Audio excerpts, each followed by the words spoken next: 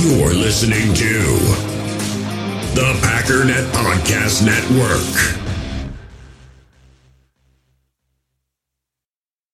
You know, when the truck was taking me to the lobster warehouse, I said to Sven, "You think it's all worth it, buddy?" And Sven said, "When it's for the family, it's always worth it." He also said that a lobster couldn't pinch through an athletic supporter. Sven was 0 for 2 today.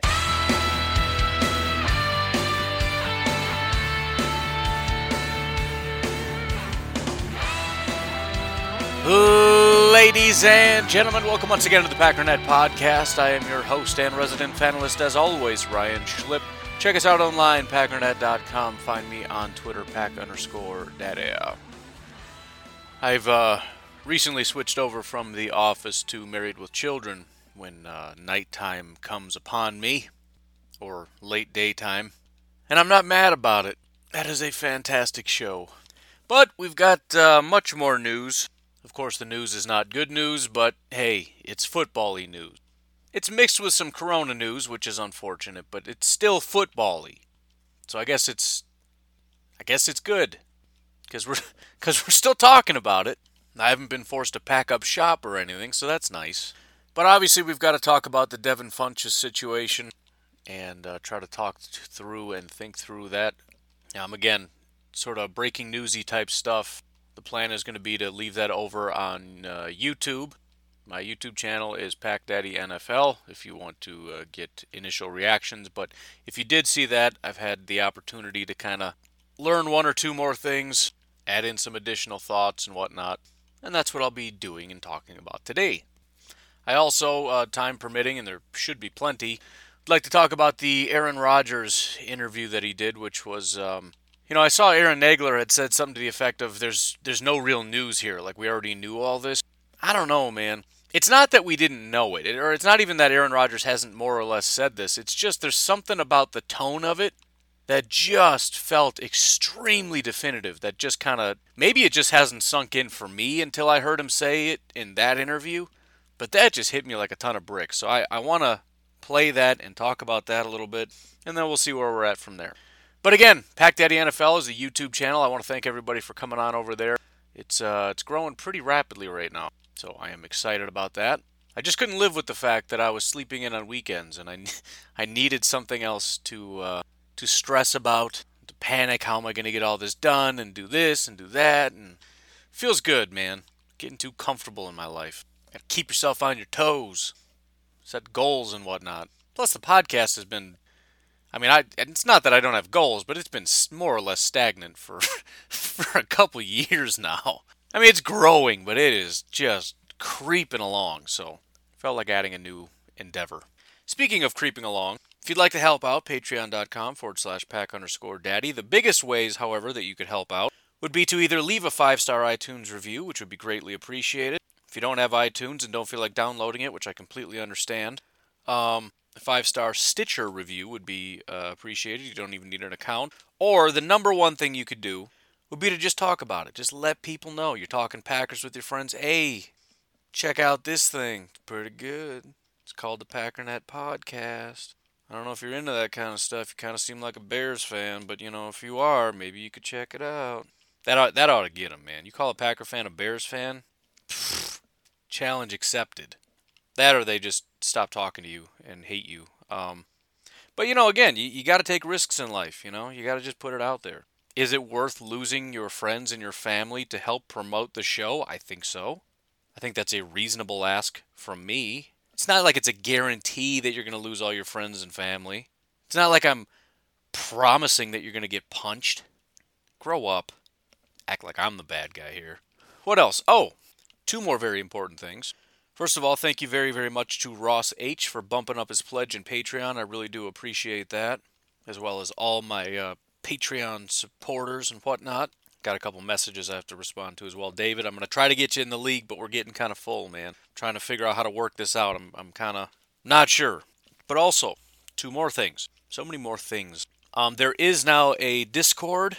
It's so weird to me that I am now the older generation. I feel like I'm not old. But there's clearly a generation gap. And it's funny because YouTube does a fantastic job of breaking down the analytics, whereas podcasts can't do that very much because there's not nearly as much information and it's kind of shady, shoddy information. Not shady, it's not, maybe it's shady, I don't know, the Russians might be involved, who knows these things.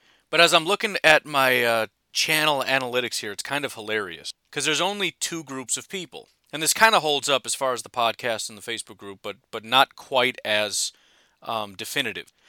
My channel is 100% male, which makes sense because it's a football podcast and YouTube is almost exclusively male. If that bothers you, very simple solution. Tell your mom and your sister to subscribe to my YouTube channel. Problem solved. And then, as far as the age group, there's the 18 to 24 crowd and then the 25 to 34 crowd. And then to a smaller degree, 35 to 44.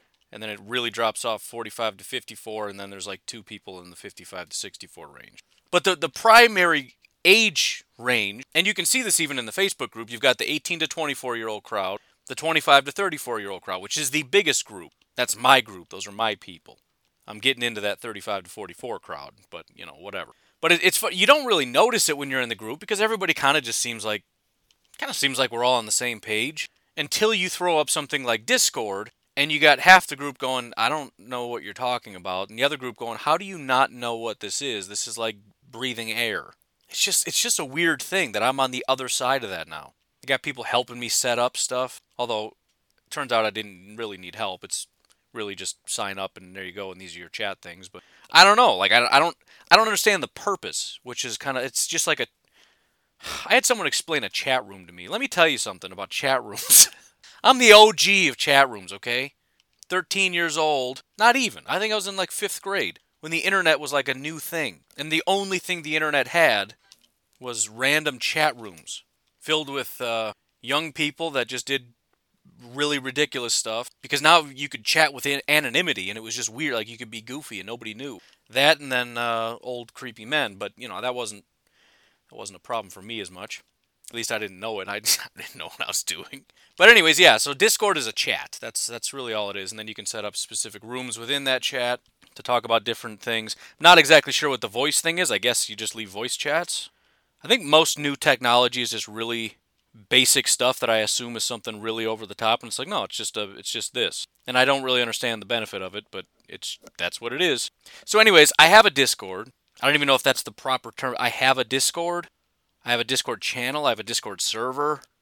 There's a chat. Now, why is that different than the Facebook group? I'm not really sure, but it's more real-time chatty as opposed to, a specific post and then comments on that post. That's where I'm at with that. If having like a live chat with people from the Facebook group sounds like a fun thing for you, especially with certain categories and whatnot, check it out. I've got a post up in the Facebook group. I'm speaking specifically to my people and older. Obviously, everyone that is in the younger group is listening to me wondering why I'm spending so much time explaining a Discord server. And it's weird because it's like I've heard of it, but I didn't think it was a big thing. It's like everything that comes out now. I don't know. I hear about all of it. I just don't know what's a big thing. Like it turns out I already had a Discord. I just thought it was an average chat. Like there's 6,000. If you go on your phone and type in like chat room, there's like 6,000 different options. I didn't know Discord was like the chat for gaming, which is a whole other weird universe. Apparently, the younger generation sits on YouTube and watches people play video games, which is just shocking to me. Like, that's actually a thing that people do, and it's huge. It's like one of the biggest sports in the world is watching people play video games. Well, they call it a sport. Whatever. It doesn't matter. It's a different universe. I don't know. What was the other thing? Oh, the phone number. The fun thing with YouTube is I can kind of branch out a little bit in terms of what I can do with the graphics and whatnot. It makes it a little bit harder, but it makes it a little bit more interesting. You can have a little bit more fun with it, and I want to have more fun with it. Bringing in video and images and whatnot. And so what I'm encouraging people to do is to call or text into the phone number, and it can be anything. It can be a question, it can be a comment, it could be a rant, it could be just about anything else. It really doesn't matter, because I'm not even entirely sure what I want to do with it. But in my mind, it's lots of different things. And it could be a very serious, like, question and answer. It can be just, more of a funny, light kind of segment. But I just want as many people to flood in with that phone number, to call in, text in, preferably call in, because that makes it a little funnier. But texting is fine. I can throw the text up on the screen, I guess. But again, it just goes to voicemail. So I'm not going to answer and have an awkward conversation with you. So just leave a message, and if I hear it and I don't think I can use it, I won't. Not a big deal. And if I think I can, I will. And ideally, you leave like a name and location. This is Jim from Schenectady. Otherwise, I'm just going to have to make it up, and I don't think you want me to do that. But I thought it'd be a fun way to kind of get up on the YouTubes, get involved, and kind of be a little bit more interactive with the people. But that number is 608-501-0718, 608-501-0718. There is that information in the description of this channel also. But anyways, why don't we finally take a break, and we'll talk about all the goodies. In the hobby, it's not easy being a fan of ripping packs or repacks. We get all hyped up thinking we're going to get some high-value Jordan Love card, but with zero transparency on available cards and hit rates, it's all just a shot in the dark. Until now. Introducing Slab Packs from ArenaClub.com, the only repack that provides real value, a complete view on all possible cards, and clear hit rates for each one. Now when I buy Slab Packs on Arena Club, it finally feels like I know what I'm getting. And honestly, the best thing for me and my son is the fact that we're kind of novices into this. When I walk into a card shop with my son, and a card says it costs $40, kind of just taking his word for it that that's a good value. So I appreciate the transparency on grading, as well as just getting excited about seeing what you could potentially get. Right now, you can get 10% off your first purchase by going to arenaclub.com/packdaddy. Wow, that's crazy offer. 10% off a $400 slab pack. That's $40 right there. Anyways, that's arenaclub.com/packdaddy for 10% off your first purchase. We all have smartphones, and we all know they're pretty amazing, but they also can be amazingly distracting, especially when we're around other people. So US Cellular wants us to reset our relationship with our phones by putting down our phones for $5. That's right, a company that sells phones wants us to put down our phones. And to see what we find, learn more at uscellular.com/built for us. All right, so we'll start with Devin Funchess, who did decide to opt out of this season. I'm going to try to piecemeal all the information that I got together and hope that it's all correct. Some of the bigger questions essentially are, what does this mean in terms of Devin Funchess and the money? So, unfortunately, a lot of the money is already paid out and we're not getting it back. We're not going to go to Devin Funchess and say, hey, I want my signing bonus back. That money is gone. Plus, that money is largely guaranteed. I mean, in fact, it was a $1 million signing bonus and he has guaranteed $1 million. So that was all his guarantees. Now, what does that mean for next year? Well, essentially, in the way that I understand this, there's a thing called tolling, which is where we just kind of push it back to next year. But tolling only happens if you are an at-risk player. Now, I don't know what all the qualifications are, but Devin Funchess apparently met that criteria. And so his 2020 contract, minus what's already been paid out, carries on over into 2021. So, initially he had $1.2 million of his base salary, $1 million signing bonus, $15,000 roster bonus, $50,000 workout bonus, and all that combined for what? Roughly $2.25 million. Well, $1 million and the $50,000 workout bonus is already paid out, so $1,050,000 is just dead. It's dead and it's gone and we get nothing for it. Now, next year, because the contract does toll, in other words, it does push back to 2021, all the rest of that money is for next year. So his $1.2 million base salary is there, and his $15,000 roster bonus for a grand total cap hit of $1.215625 million. Now, the other interesting thing about this is the fact that because he doesn't have any guarantees, the Packers have, this is basically a structure if the Packers decide to bring him back. It's up to Green Bay. They own the contract to this. Devin Funchess will essentially come back. But if the Packers decide we're not interested, because let's say they draft a bunch of wide receivers next year and they want to free up a little bit, although there's almost no money here. So, you got a 26, he'll be, 27-year-old Devin Funchess next year, looking at $1.2 million. There's almost no reason not to. But if they decided they weren't interested, they could walk away from this and it costs them nothing. So it'll be interesting to see what other players decide to opt out. Again, the biggest concern I have is that it almost makes financial sense, especially if a large portion of your contract is guaranteed. The biggest issue with Devin Funchess is that he has no guarantees, so he may just be losing the rest of this money, and he's choosing to do that of his own accord, obviously. But at the same time, when he comes back, he's going to get at least $1.2 million from somebody, so he's probably not going to be losing out on much money. So he got $1,050,000 $1,050,000 just for existing.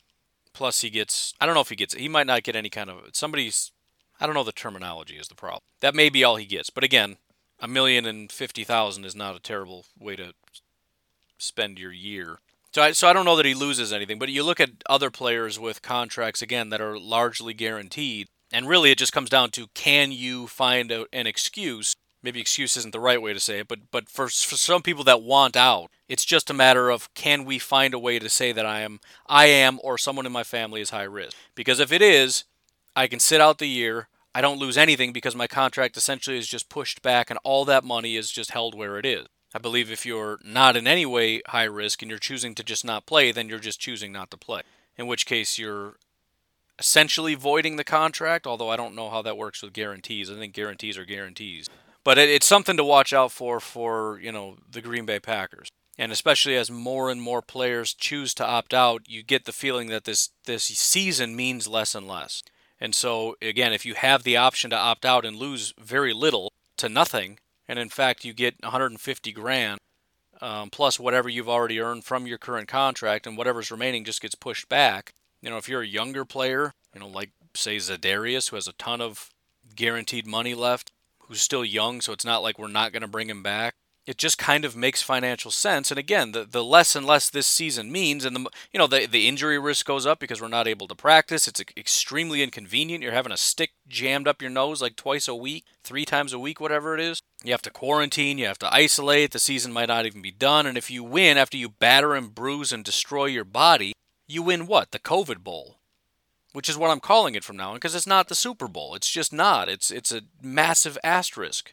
Right, the Patriots season is done, which, by the way, kudos to me for coming up with that theory first. Patriots are tanking for Trevor. Now, I'm kind of kidding with that because I don't necessarily think it's very possible that Bill Belichick is orchestrating this. The people that are sitting out have reasons for sitting out. It's not like Bill Belichick is giving people diseases so that they sit out. He doesn't have a time machine and a disease generator. However, it's not necessarily, first of all, it's certainly not impossible that Bill Belichick does not want to do well this season. That's exactly how his mind works. He understands this season is useless. It's meaningless. And so, as I said to somebody yesterday, if your one bad year on this illustrious career is the COVID year, nobody can even call you out on that. Because all you have to do is go, yeah, you mean the year that half my team bailed? Yeah, we struggled a little bit.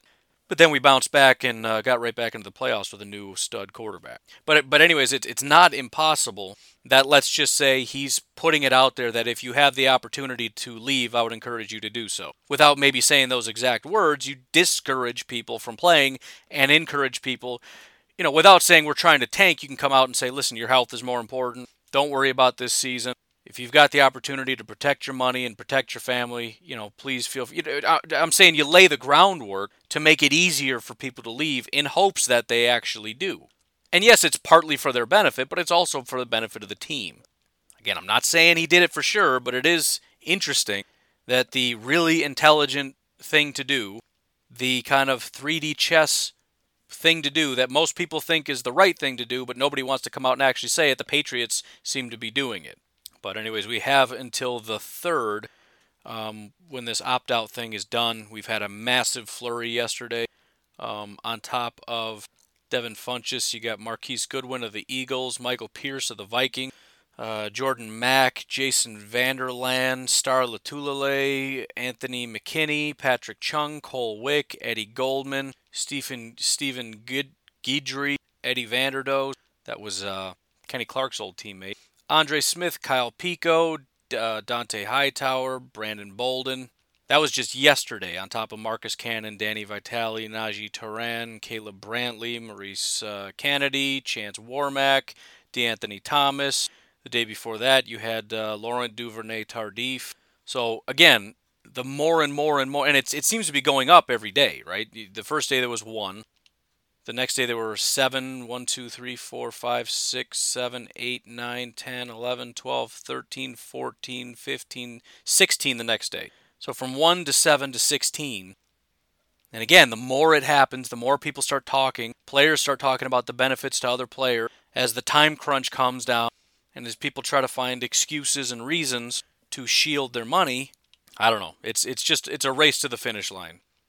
August 3rd cannot come fast enough to, cap this thing off. And hopefully that the big flurry kind of comes to an end where people that have decided to do it and whatnot have done it, and the people that are committing.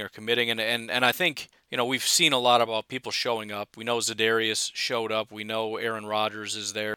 So I'm thinking if you fly into Green Bay, Christian Kirksey I know has been saying he's there. If you're flying in, I think it's safe to say you're planning on playing. Although you have to report, so if you're still working on getting the details ironed out, I guess you have to be there anyways. But Kenny Clark I think is already said he plans on playing. So it is what it is. The unfortunate reality is that this is going to be kind of like one big long preseason. And although it's maybe not quite that ridiculous because it's actually going to be starters, or at least most of them, the value of it just isn't going to be there. And maybe that won't happen. Maybe once we get this thing going and once it really kicks off, you talk about, losing Devin Funchess. Okay, that's one player.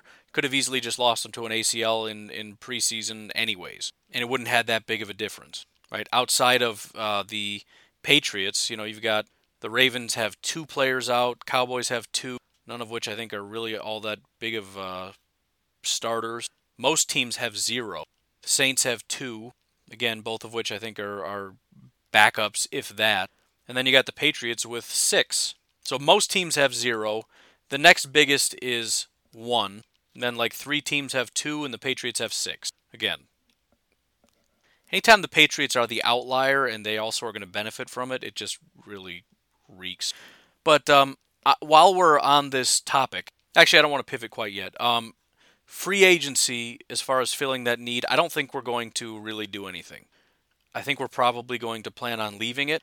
The biggest reason that I'm thinking that is with the salary cap dropping to 175, there isn't a lot of money. So essentially, the money that we're saving this year from Devin Funchess not playing, which is only about $1.2 million, unless we know we're not bringing Funchess back, it would make sense to just hold on to it and carry it over next year.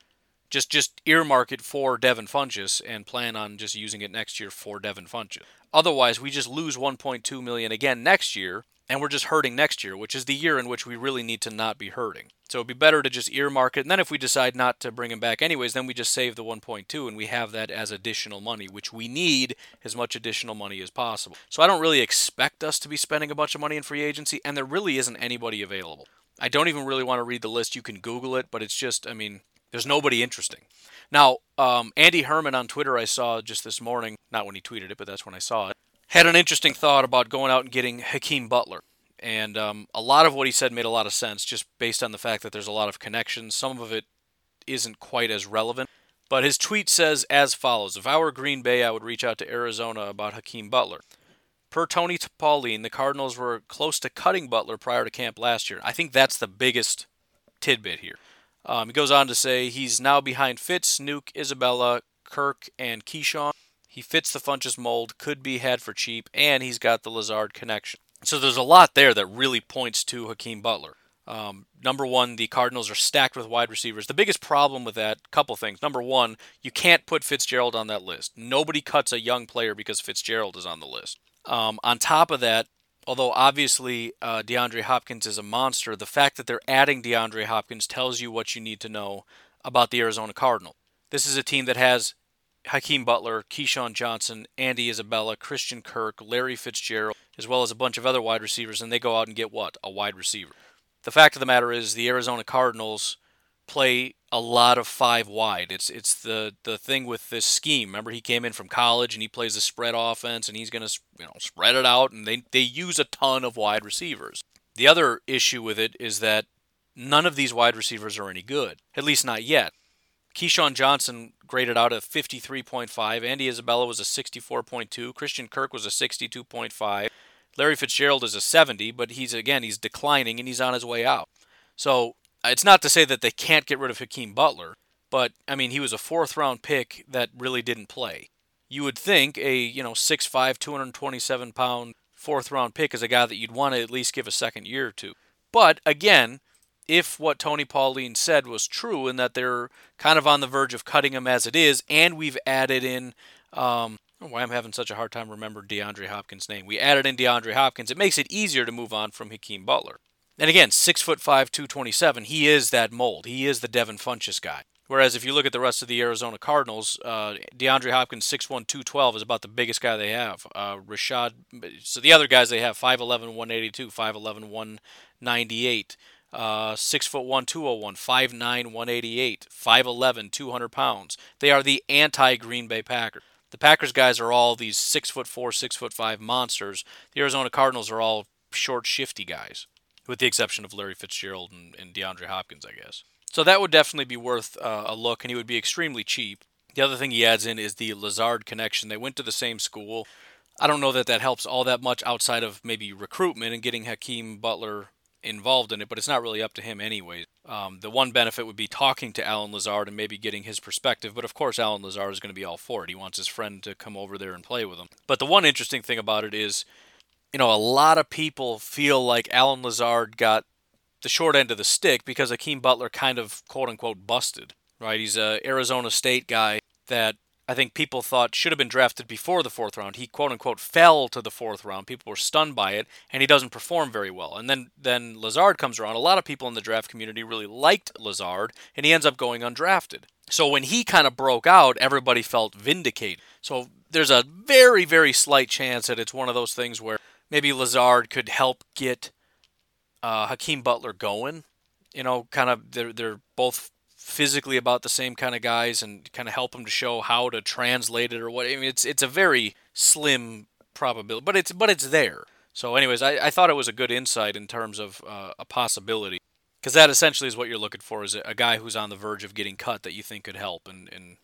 But also keep in mind, Hakeem Butler is in a group of pretty bad wide receivers, and he can't even get on the field. So don't get, if they do it, don't get all carried away with the fact that he's really big and he's friends with Lazard and it's going to be the same thing all over again. It doesn't have to be that way just because they played next to each other in college. But it is an interesting, probably get a conditional kind of pick out of it. But anyways, I do want to pivot now to a couple of these other guys that dropped out. Michael Pierce as well as Eddie Goldman. So these are both fairly big blows. I kind of mocked Michael Pierce a little bit because Madden came out and said that he was the third best defensive tackle in football, which is absolutely absurd. I do stand by the fact that he's a downgrade, mostly because he's not as good of a pass rusher as Linval Joseph was. But there's no question his ability to stop the run, his track record with Baltimore, and just the biggest thing for me is the fact that they have nobody else. It would be like us losing Kenny Clark. Not to the same degree, but just based on the fact of how big of a fall off is it. Who is their number two? Right? Eddie Goldman is the number two. You still got Akeem Hicks, but Eddie Goldman was, according to PFF, their 8th best player on their defense. You could even say higher because some of these guys aren't even with the team anymore and didn't play quite as much, but had really high grades. Sherrick McManus, who, as I've said 1,000 times, always grades out really high by PFF, but they never give him any opportunities. But if you remove the guys that didn't play all that much, you've got Khalil Mack, then Akeem Hicks, then HaHa, then Nick Kwiatkowski, who's gone, then Eddie Goldman. And HaHa's gone too. So it's Khalil Mack, then I guess Deion Bush, then Eddie Goldman. So third best? I don't know. I'm telling you, man, this defense is just, it's not the same. They don't play McManus. Kevin Pierre-Louis, I think, is gone. Maybe not. They don't play him all that much. So you still got Khalil. Deion Bush is still there, but there's no reason to believe he's going to play at that high of a level again. He's another one of those guys that played pretty terribly most of the year, but had some really big games, so his overall grade was high. Then you got Akeem Hicks. Then you got, who? Kwiatkowski's gone, Goldman's gone, Floyd is gone. I guess Roy Robertson Harris is the next highest graded guy, and he's way down on this list here. Prince Amukamura is gone. I'm just saying. I don't exactly see a stacked defense. I see an overrated Eddie Jackson. I see Khalil Mack. I see overrated Kyle Fuller, who's really not very good. And Akeem Hicks, and that's about it. Anyways, I'm getting off track here. The biggest thing that has me excited is the Packers' ability to run the ball. Because we have a good offensive line, and the Detroit Lions do not have a good defensive line, and they don't have good linebackers. The Vikings no longer have anybody along the interior that's going to be able to stop the Packers. They do have one good linebacker. And the Bears do have Khalil Mack and Akeem Hicks, which is still pretty solid, but losing Eddie Goldman does hurt. So that'll help open that up a little bit. And you add in the A.J. Dillon power dynamic, and it just has me very excited. But anyways, really quickly, because I'm running out of time, I want to talk about the Aaron Rodgers situation. So I want to just play this out, and I guess just give my thought, which I kind of already did. But if you haven't heard it, I want you to just hear it so you know where I'm coming from. at some point, there's like a ridiculous decision that has to be made, because if you're just you and you can stay healthy, the team has to either choose about, we're going to move on from Aaron Rodgers, which sounds nuts, or we're just not going to play our first round draft pick. How does this end? I think probably the former. I think that's probably what happens. Based on, just the circumstances around everything. You look at just look at the facts. They traded up, they drafted him. I would say they like him. They want to play him. It's a different environment. In 2005, my first year we were 4-12. Second year we were 8-8. There wasn't a clamoring, to play me, because it was normal for young guys to sit. In the third year, 2007, we go 13-3. We're one play, we're overtime in the NFC Championship, playing at home against the Giants from going to the Super Bowl. Different scenario. Now I think quarterbacks are playing earlier. It gives some latitude for young coaches and GMs to play their guys. And I get it. I really do. Like, I don't harbor any ill will about it. Like, was I bummed out? Of course. Mm-hmm. Who wouldn't be? Mm-hmm. Like, I wanted to play my entire career in Green Bay. I love the city. I grew up there. Really, got there when I was 21. I'm 36 now. A lot changes during that time. But look, I get it. I see it completely clearly, and I'm not bitter about it. It just kind of is what it is. Last question, then we'll move on. So clearly, 100, and that's the thing. I think a lot of Packer fans, myself included, are looking at the full spectrum of possibilities. On one side, Jordan Love takes over essentially next year, which a lot of people think is impossible. I don't think that it is. It's unlikely based on the contract situation, but it's certainly not impossible. The Packers would save money. They would get a massive haul in terms of picks, and you would have Jordan Love as your quarterback. The biggest issue for me isn't, as far as Jordan Love taking over next year, it isn't the fact that the contract isn't the way it needs to be, and that we would have a ton of dead money, which we would.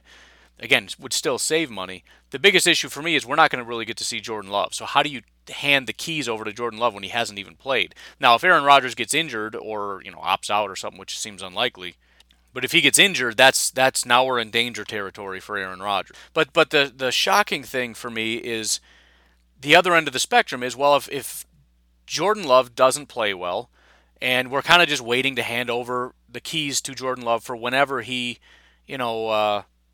whenever he's able to step up, and he just never really steps up, and Aaron Rodgers continues to play really well, Aaron Rodgers is just going to keep playing. And I still feel like on some level that has to be an option. If Jordan Love plays like he's Brett Hundley, and Aaron Rodgers continues to play at a high level and possibly even higher given the new scheme and everything, I have to believe on some level it's possible. But the reason that this is so interesting is because Aaron Rodgers has completely conceded he's not going to be playing here anymore.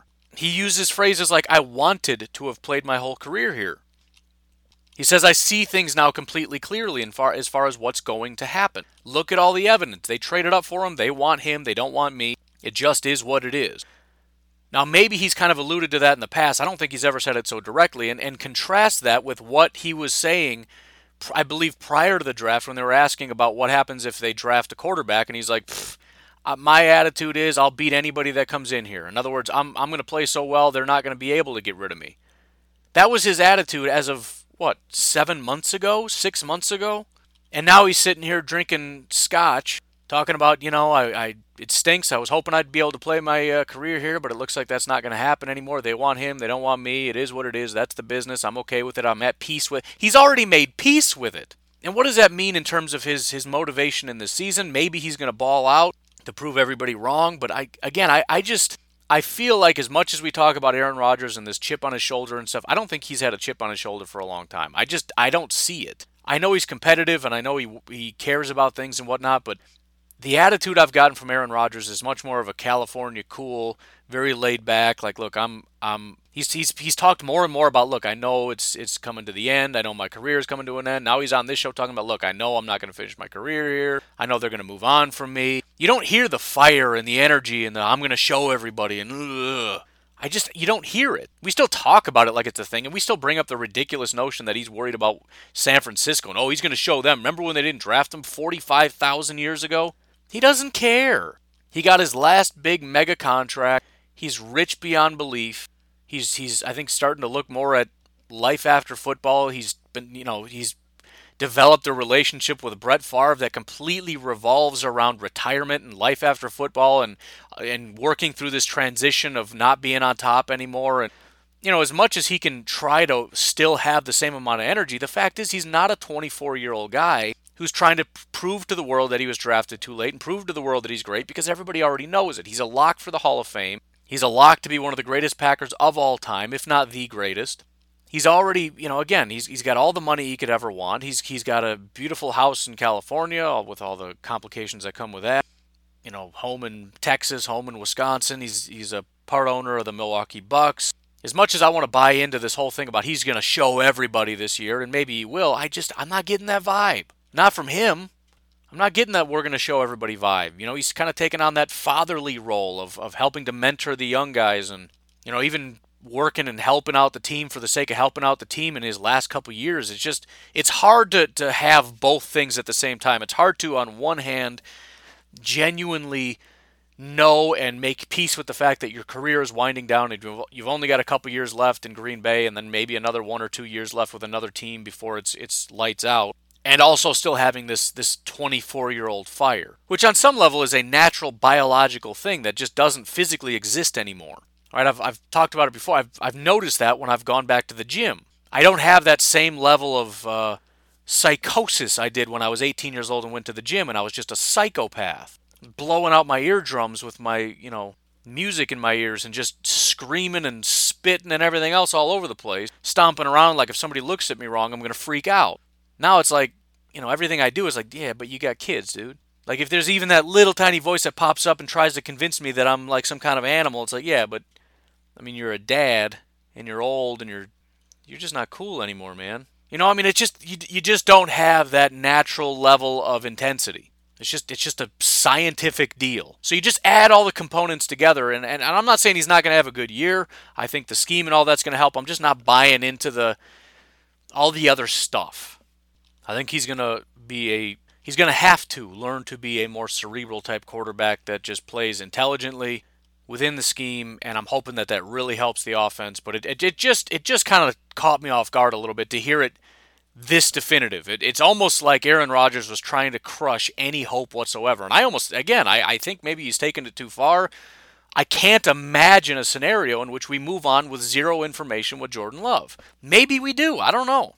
There's other teams out there that, what do you do when you don't have a quarterback? You draft a guy, you play him, and if he pans out, great. If he doesn't, then we just don't have a quarterback, I guess, or not a good one. It's what the Bears did with Trubisky. It's what the Jets are doing with Darnold. It's what the Bills are doing with, Josh Allen, Kyler Murray, Tua. Tua's going to be the guy. That's what a lot of teams do. You draft a guy, you play the guy, and that's it. So maybe that is it. Maybe that's the thing, and the Packers are like, this is our guy. This is what we're doing. I don't know. It just feels weird when you have a guy that can play and you have another guy that you don't know that can play. But anyways, I found that to be sad because as much as you feel like, well, you start thinking intellectually about it, well, it's not a big deal. It's just what happens. Jordan Love will probably take over in the next couple of years. But to hear Aaron Rodgers basically say, it's over. Say, why are you saying that? Why are you doing this to me? You're supposed to be fighting. No, it's my job. I win. I'm the man. I'm going to be here for 10 years. I'm going to win more Super Bowls. We're going to do this thing. He's just kind of, is what it is. I'll go play somewhere else for a while, get a little bit extra money, and then I'm just going to go and disappear. Just go sit on the beach and drink some tequila and just, eat some fish tacos or whatever they do out in California and just live out my days out there. I'm just planning to disappear into the sunset. It's like, why? What are you talking about? You can't say that. I know it's true, and I've been saying it, but you can't say it. And so definitively, it just, it's not fun. But anyways, I got to get going. You folks have yourselves a fantastic Wednesday. I will talk to you tomorrow. Have a good one. Bye-bye.